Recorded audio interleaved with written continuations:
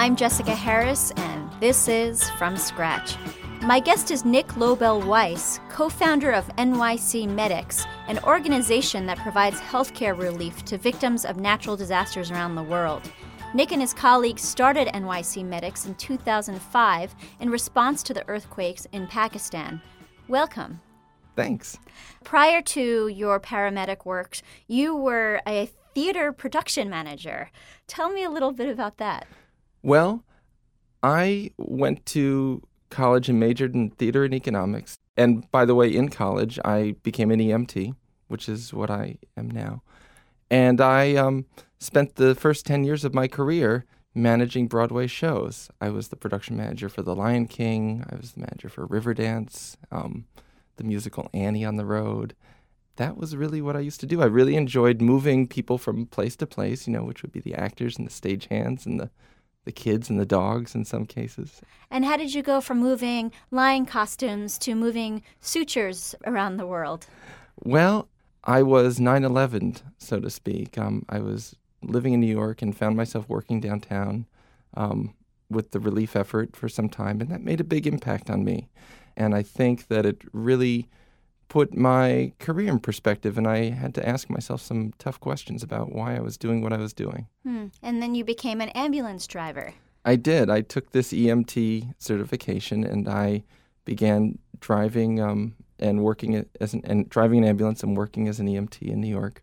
You would meet people from every borough of the city and in small houses, in large mansions, and you'd meet them in a time where they were a little vulnerable and you were able to make them feel comfortable. I feel like in some ways, being sick is the great equalizer. We're all sick at one time or another, and we all have accidents. And it brings out a different part of everyone. People respond in all different kinds of ways. You'd find people that would be nasty to you on the subway, but once they're in trouble and you're there to help them, they're your best friend. And maybe they would never talk to me if I was sitting across from them, at a restaurant. But once I was there to take care of them, they would be so grateful. And that was very addictive almost, to be able to help people like that. How long were you driving an ambulance before you started to do hands-on relief work? About 2 years. And then Hurricane Katrina happens, and you went down as under a FEMA contract. How long after Hurricane Katrina hit did you go down to the site? We wanted to leave the morning after the hurricane had passed, and we waited and we waited. It took about a week before we had the final approval to get on the road to head down there. The idea for NYC Medics, or New York City Medics, came after Hurricane Katrina, kind of accidentally, after the earthquake in Pakistan. How did you first hear about the earthquake in Pakistan? I heard about the earthquake, I think, the way a lot of people heard about it. I read it in the New York Times and heard the articles on the BBC. I think a lot of people were surprised by this and surprised by hearing about more natural disasters. But something else surprised us even more after the earthquake hit is that after a few days, we didn't hear it in the news anymore. It seemed to slip away. And I think that was frightening to a lot of us as emergency workers, knowing that the problems, anything reported initially as so catastrophic, could somehow, slip away into oblivion almost. I guess the country had a certain degree of disaster fatigue at that point. And there was a non-government organization or an NGO that contacted you and said, will you go to Pakistan and help? How did that happen? I got a call from a friend who was actually a paramedic working down in Baton Rouge with us. And he asked if I knew any other paramedics that were interested in traveling to Pakistan to work and support the medical relief effort. I had never been to Pakistan. So I had offered to go and contact some other paramedics so that we could put together a team to travel with this NGO. The NGO actually never was able to pull together that team to go. And so we were left with a group of people who had suddenly gotten very enthused about going and helping, and then they didn't have an avenue with which to do it. How many people are we talking about at this point when you were gathering a team? Initially, it was just 10 people because we thought we were going to be part of a larger organization. And then for us to hear that we couldn't go was almost disappointing. Of those 10 people, how many were male and how many female? We had, of them, there were two, we brought 2 women in our 13-member team, which is what the final number was when we left for Pakistan. Now, you also sought help from the World Health Organization, the WHO. Did they agree to help you? They did initially. The WHO was going to make us contractors, and we were going to work under their auspices in Pakistan. And that ended up taking, from a bureaucratic perspective, too long. So that never happened? That never happened. So we still would be waiting for the WHO contractor status today. I'm Jessica Harris, and you're listening to From Scratch. My guest is Nick Lobel Weiss, co-founder of NYC Medics, a group of healthcare workers that provides disaster relief to victims around the world. In a way, maybe it's helpful that you did become a WHO contractor, or that this NGO, this other organization fell through, because you might not have had the catalyst to then start NYC Medics yourself. Right. There are so many things that put us in an unusual context to pull this organization together. We shortly thereafter we had given up. We had all but given up, and we heard from another organization who thought they could help us, which was Islamic Relief. They, with knowing very little about us, without us even having a bona fide organization, went and purchased airline tickets for us, and within a few days, we were on our way. Wow! So that's for about 15 people. That's about $15,000 to $20,000 that they gave you for airline tickets. Pakistani Airlines allowed you to transport your materials or your baggage for free. How much baggage did you have? We had one large pallet, which was over a metric ton. Now remember, when you go to help in a disaster situation, you can't be beholden to anyone or anything in any way, because you're there to help, and you have to be one other ingredient that is added that doesn't require any support whatsoever. That means water. That means food. In this case, we actually brought our own water. We brought 169 gallons of water from New York to Pakistan, which seems like an impossible feat. Who was the water supplier? It was Fiji Water, and they do a lot of other work in the world that's just fantastic. And the joke would be, we were trying to explain when we finally got to Kashmir to the Pakistani soldiers that we were working with that this water had come from all the way in the islands of Fiji, all the way to some port in the west coast to New York, and now all the way to Pakistan. What else did you bring other than 170 gallons of water? We brought water. We brought food from a company called Tasty Bite, which is where they produce the Indian foods that you'd find in the supermarket shelf that you could boil in a bag. We brought lighting. We brought batteries. We brought flashlights. We brought the medical equipment that we could borrow from hospitals. How about in your personal sack? What did Nick bring? It was like going for a really long camping trip where it would be extremely, extremely cold at night and very, very warm during the day. So I had a sleeping bag. I had another physician had been able to appropriate lots of inhalers, so I brought those little asthma inhalers that you'd have for your kid. Why, do you have asthma? I didn't, but we knew that there were going to be a lot of children that had upper respiratory illnesses, and we actually gave out all of those inhalers to people. This was probably far from your mind, but just in your personal moments, when you had a moment to kind of reflect, did you bring a book or any music with you? I brought my iPod, and I brought a copy of the Quran, which I had from college, which I had never read before. But the truth be told, there wasn't really any free time to do any pleasure reading or music listening.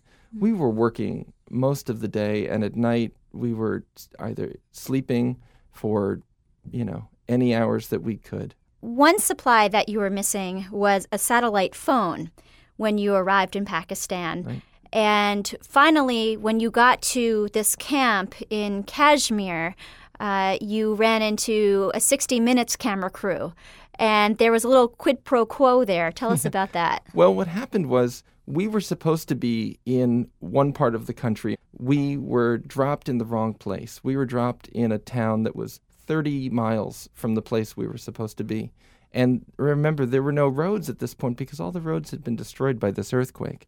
So we found ourselves without the sat phone that we were supposed to have upon arrival. So we had no way to call home. We had no way to call the embassy if something was wrong. And we just continued to work with the people that were there, which was the Pakistani military. A few days later, after we had continued to work like this, we saw some Western-appearing people on the helicopter pad when we were loading a patient into a helicopter. It just so turned out that it was a producer from 60 Minutes, and they had just been taking some footage, and we sort of bumped into each other unexpectedly. We taped a piece with them, with the 60 Minutes crew, and some more people came to interview us. And at the end of the piece, they wanted us to be sure that we wouldn't speak about this story, which we didn't even consider to be a story. We just considered it to be what we were doing with any other news crews. There were no news crews for hundreds of miles. I couldn't imagine. We were so in the middle of nowhere that we would never want to we would never have the ability to tell anyone anything.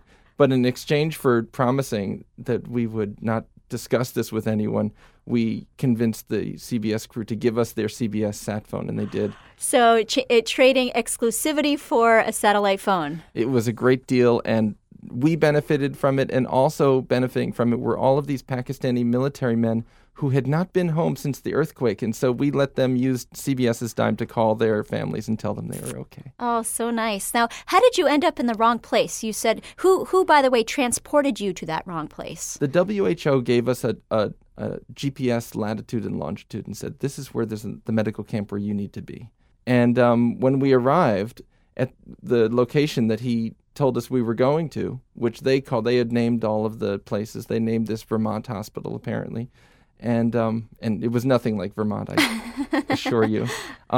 We were so happy that he had dropped us off there. We gave him the bottle of vodka that we had purchased at the duty-free, which is quite a thing to provide someone with in an Islamic country. Sure. The helicopter took off, and we began to meet the military, the Pakistani military that were on the ground, and they told us that we were in the complete wrong place. So as we looked up, we realized the helicopter was far too away to come back. So now, when you say the wrong place, did it really matter?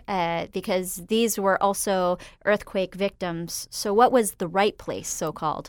As we learned, where we were dropped off was precisely the right place, because through this small accident, we ended up being the most forward deployed medical team in this valley, the Jhelum Valley. So we reached people that had still, 22 days after the earthquake, had still not seen any medical care.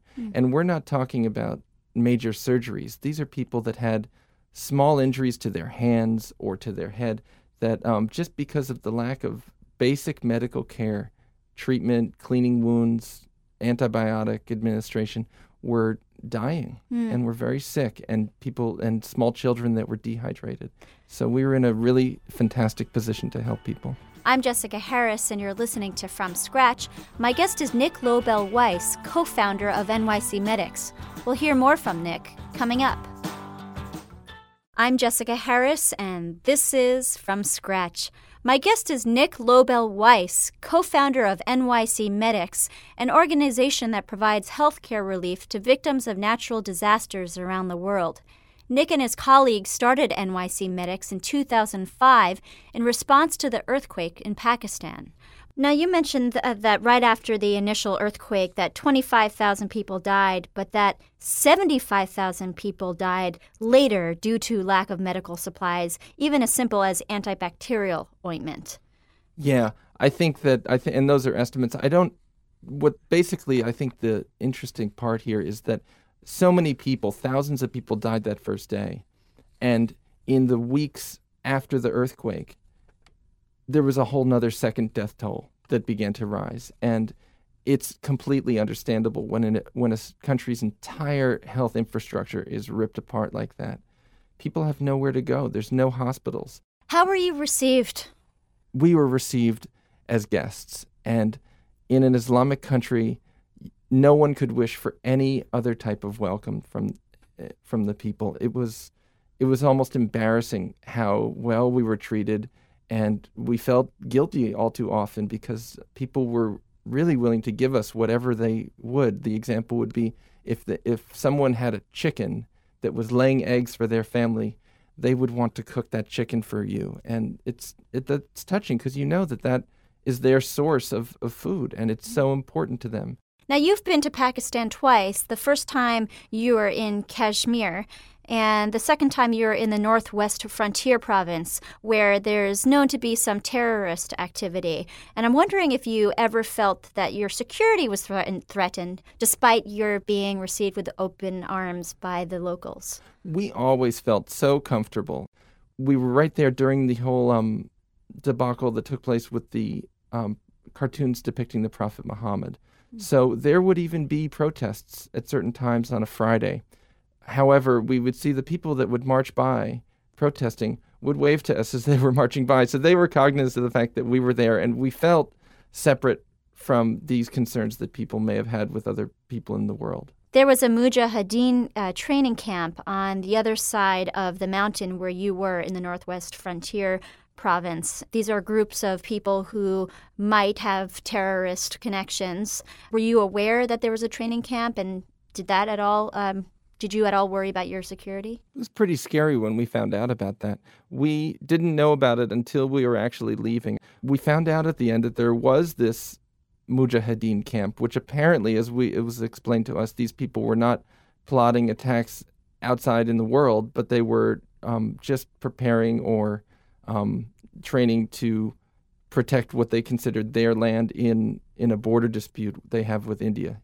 But at the same time, having any type of a militant group that was somewhat frightening to us. However, we were assured that through the whole time we were there, they knew that we were operating on the other side of the mountain, so to speak, and they were apparently okay with that. People knew that you were American, but you weren't necessarily holding an American flag or anything like that, so you were kind of nation agnostic to some degree. Right. We tried to be. It was probably quite difficult to hide that. People that came to be treated by us knew who we were, but we tried to keep our mandate in somewhat of an international context. Now, while you were in Pakistan, Bush came through, and Bush wanted to meet with you, and you declined. How come? That was a tough decision because at the time, there was a real security consciousness there, obviously. And while we were there, like you said, we were trying to keep a somewhat low profile. Everything had been going very well, but we didn't want to make waves. And the problem was, if we were to agree to meet with this person, we would have had to disclose the area which we were working in publicly in a major newspaper. And as everyone knows, Bush is not very well liked in Pakistan at all. And I certainly wouldn't want to have a photo of myself with him shaking his hand and being affiliated with that. And I think that would take away from what we were there to do, because we were in Pakistan not with a political agenda, and a politician is. And I think that's really what it came down to. We wanted to keep our independence. You worked alongside the Pakistani army a little bit, and one of your colleagues, Steve Muth, said that Pakistani soldiers are professional and their work is exemplary, and that the people of Pakistan should be proud of their military. I was curious about this because the role of the military in Pakistani society is not unequivocally a positive one. They are ubiquitous in Pakistan. There's a huge bureaucracy, and they really control almost every facet of society. And Musharraf, the prime minister, came in with a military coup, overthrowing the former prime minister. And so there's a real kind of air of menace and disapproval of the military. Why was there this approval on the part of you guys or on the part of your colleague towards the military? Yeah, I think that there may be and I'm not a real expert on Pakistani politics, but what I can tell you is that there seems to be two levels of the military, and I'm sure Steve would agree with this. There is a bureaucratic upper level of military management. And I think that is the area that may be more associated with the government and the power structure. Then there is a more development-related part of the military there. This military in much of the country is reflective of its citizenry. Do they wear uniform? They do wear uniforms, and it's funny, actually, when they're doing work, they have these sort of tracksuits that they wear, and it seems like they're all on a soccer team of sorts. So do they carry weapons? They don't necessarily carry weapons. There's a very large contingent of the military, which is the equivalent of our Army Corps of Engineers. They were making roads the day after the earthquake, and we would hear in the mornings, we would hear explosions, and we would be worried at first. But that was the military bombing out, not bombing, but using the charges to open up the roads again. Incidentally, going back to this security question, if a member of the Mujahideen training camp, or if there was an Al-Qaeda training camp near you, if one of those members had come to you to be treated, would you have treated them? We wouldn't have known if they were a member. And had you known they were a member? Had I known they were a member, the truth is we have to treat people based on need. And to be an international organization and to be able to be effective in what you do, you need to really accept people for who they are. We wouldn't treat people that were threatening our workers. We wouldn't be treating people that were threatening our patients. But if someone comes to us with their hat in their hand or in an appropriate manner who's needing treatment, it's pretty much an accepted international doctrine that it's appropriate to treat them. I'm Jessica Harris, and you're listening to From Scratch. My guest is Nick Lobel Weiss, co-founder of NYC Medics, a group of healthcare workers that provides disaster relief to victims around the world. NYC Medics was started in 2005 after the Pakistani earthquake, which claimed over 100,000 lives. Nick worked as a theatrical production manager prior to his work in healthcare. I want to go back to the resource question. Sure. How long were you in Pakistan the first time you were there? The first time we were in Pakistan, we were there for just over 2 weeks. And the reason you left was a resource issue. Sure. We weren't even an organization yet. We had nothing other than what we had brought with us. And we knew, not only had people all taken off work taken unpaid leave off of their jobs, this was not very unplanned, but also we knew we would eventually run out of water and we would run out of food. When we finally did leave, we were able to hand off this location of treatment to larger organizations, like in one case, the Pakistani Physicians of North America came in. They took over our camp. So you're a mobile unit that is quite nimble because of your small size. Right. So you can get in quickly and get out quickly, and you kind of fill the space for larger organizations that require more time for coordination. Precisely. There are a lot of organizations, major organizations like Doctors Without Borders, that have all of the resources, the tools, and the talent to provide this type of care, not to mention the United Nations. However, when a disaster happens, there's often a gap that we found that exists between the search and rescue phase, where people are literally there trying to find people in the rubble, and then the reconstruction phase, where the larger organizations can come in and provide, set up programs and really help people in a long-term context. I want to talk about gender roles. Cultural tradition causes a separation between men and women in places like Pakistan.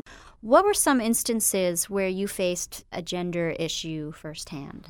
We faced a lot of issues there, and I think we also didn't find what we expected. When we were in Kashmir the first time, right after the earthquake, we found not all women were completely covered. Kashmir, in some places, is more liberal in that context, which is surprising to many. Still, male doctors were touching, naked females. How was that received? We found that women were comfortable being treated by men in an emergency context. We brought 2 female practitioners the first time, and the second time our teams were made up almost 50% of women, and that was very helpful. And I also found that in that part of the world, the social norms might not support women being treated for all their needs in an emergency in the same way that men would be treated, and that was disturbing to me. Also, finding the right supplies. Like, for example, we had there were 2 people in our camp that were working in a health clinic, and they were unable to obtain pregnancy tests from the pharmacist because the pharmacist accused them, the local Pakistani women, of running a brothel. And that's disturbing, where a woman should have the right to know if she's pregnant. Now, there was a Pakistani midwife, Nigat, who was with you. What role did she play? She's actually the woman who provides this example of wanting to go into town to provide these pregnancy test strips, or to procure these pregnancy test strips, the American males, would go into town to the pharmacies to purchase these items. And she had been turned away when she went to make those purchases. How about psychology? The field of psychology is not accepted in Pakistan. It's shunned upon, even prohibited. Did you find circumstances in which you felt people needed psychological help but weren't able to get it? Absolutely. Well, after a disaster, everyone is living in crisis. People were coming for treatment, but we'd find children that couldn't speak, and we weren't sure if they had a physical problem. And then we later realized that they were shocked out of communication. There were kids that were afraid to be touched by anyone, men, women, even their own parents. And we thought at first that there might be a neurological issue, that they had some type of a head injury, but that wasn't the case. The case was that, they had witnessed possibly the death of their entire family. But like you said, psychology and psychotherapy is not a practice that's accepted in Pakistan. I think it's probably more appropriate for someone to speak with their religious leaders, which can be a form of psychotherapy. I think when the second time we came, we almost brought a contingent of psychologists. So you're still willing to do this despite the cultural tradition which supports otherwise? Yeah, I think a lot of international medicine has these challenges of trying to provide, we were always endeavoring to provide what we would consider first world medicine in a third world context. And that's a challenge. When you were in Pakistan, how much did it remind you of Katrina? I feel in Katrina, we had lots of resources and a lack of ability to mobilize those resources. And in Pakistan, we had a huge desire to mobilize. If we needed some support from anyone in the town, from the military, we had it. If we needed to go hiking through the mountains, the next morning we found a whole regiment of mules to carry all of our stuff. When the mules couldn't go any further, there were men that would come. Not only the military men would take all of our bags off of the mules, but just people from the village were carrying everything we had. So what we had in Pakistan was we had lots of mobilization, but we didn't have the resources. Very, very interesting. So it is an interesting juxtaposition.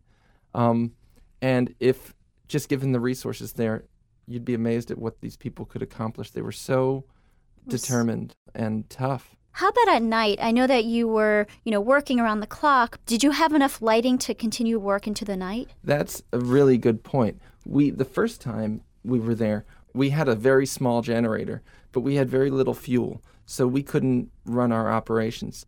We found the Pakistani people would basically be ready to end their day when the sun went down.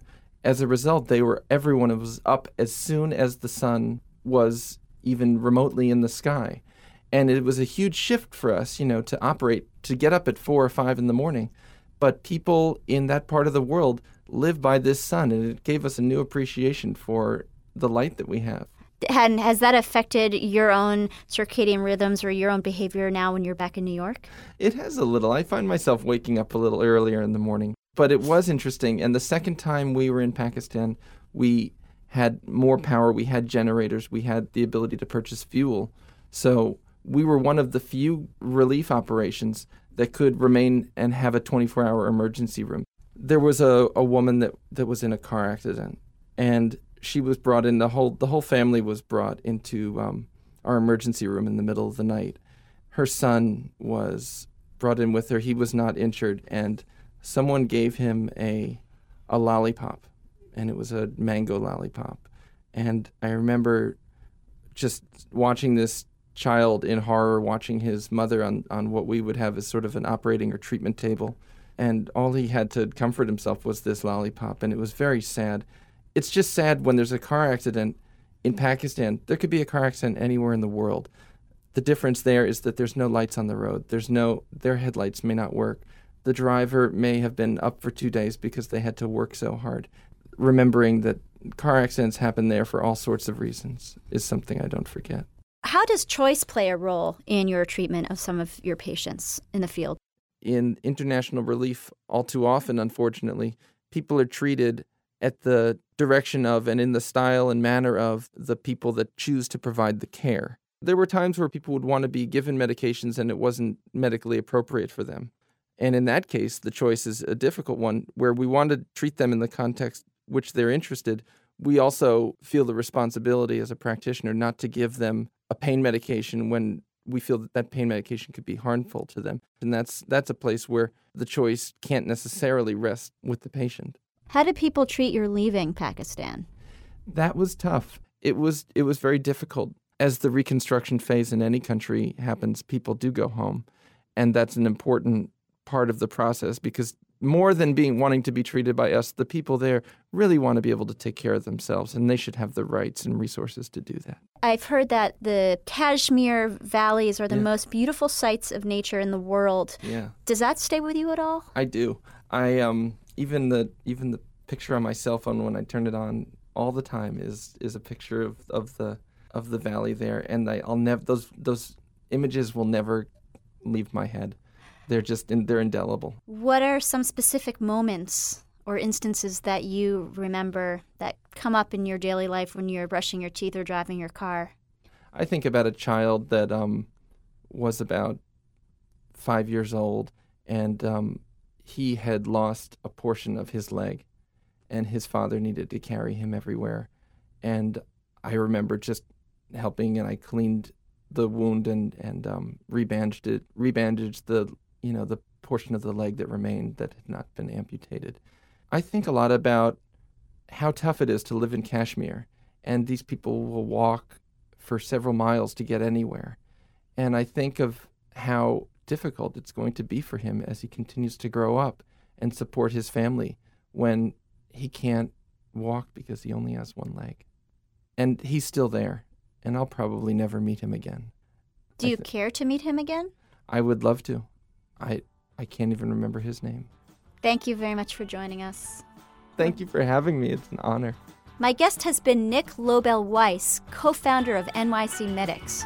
Coming up, we'll meet Donna Rubin and Jennifer Lobo, co-founders of Bikram Yoga NYC, a chain of hot yoga studios with temperatures at roughly 100 degrees. I'm Jessica Harris, and this is From Scratch.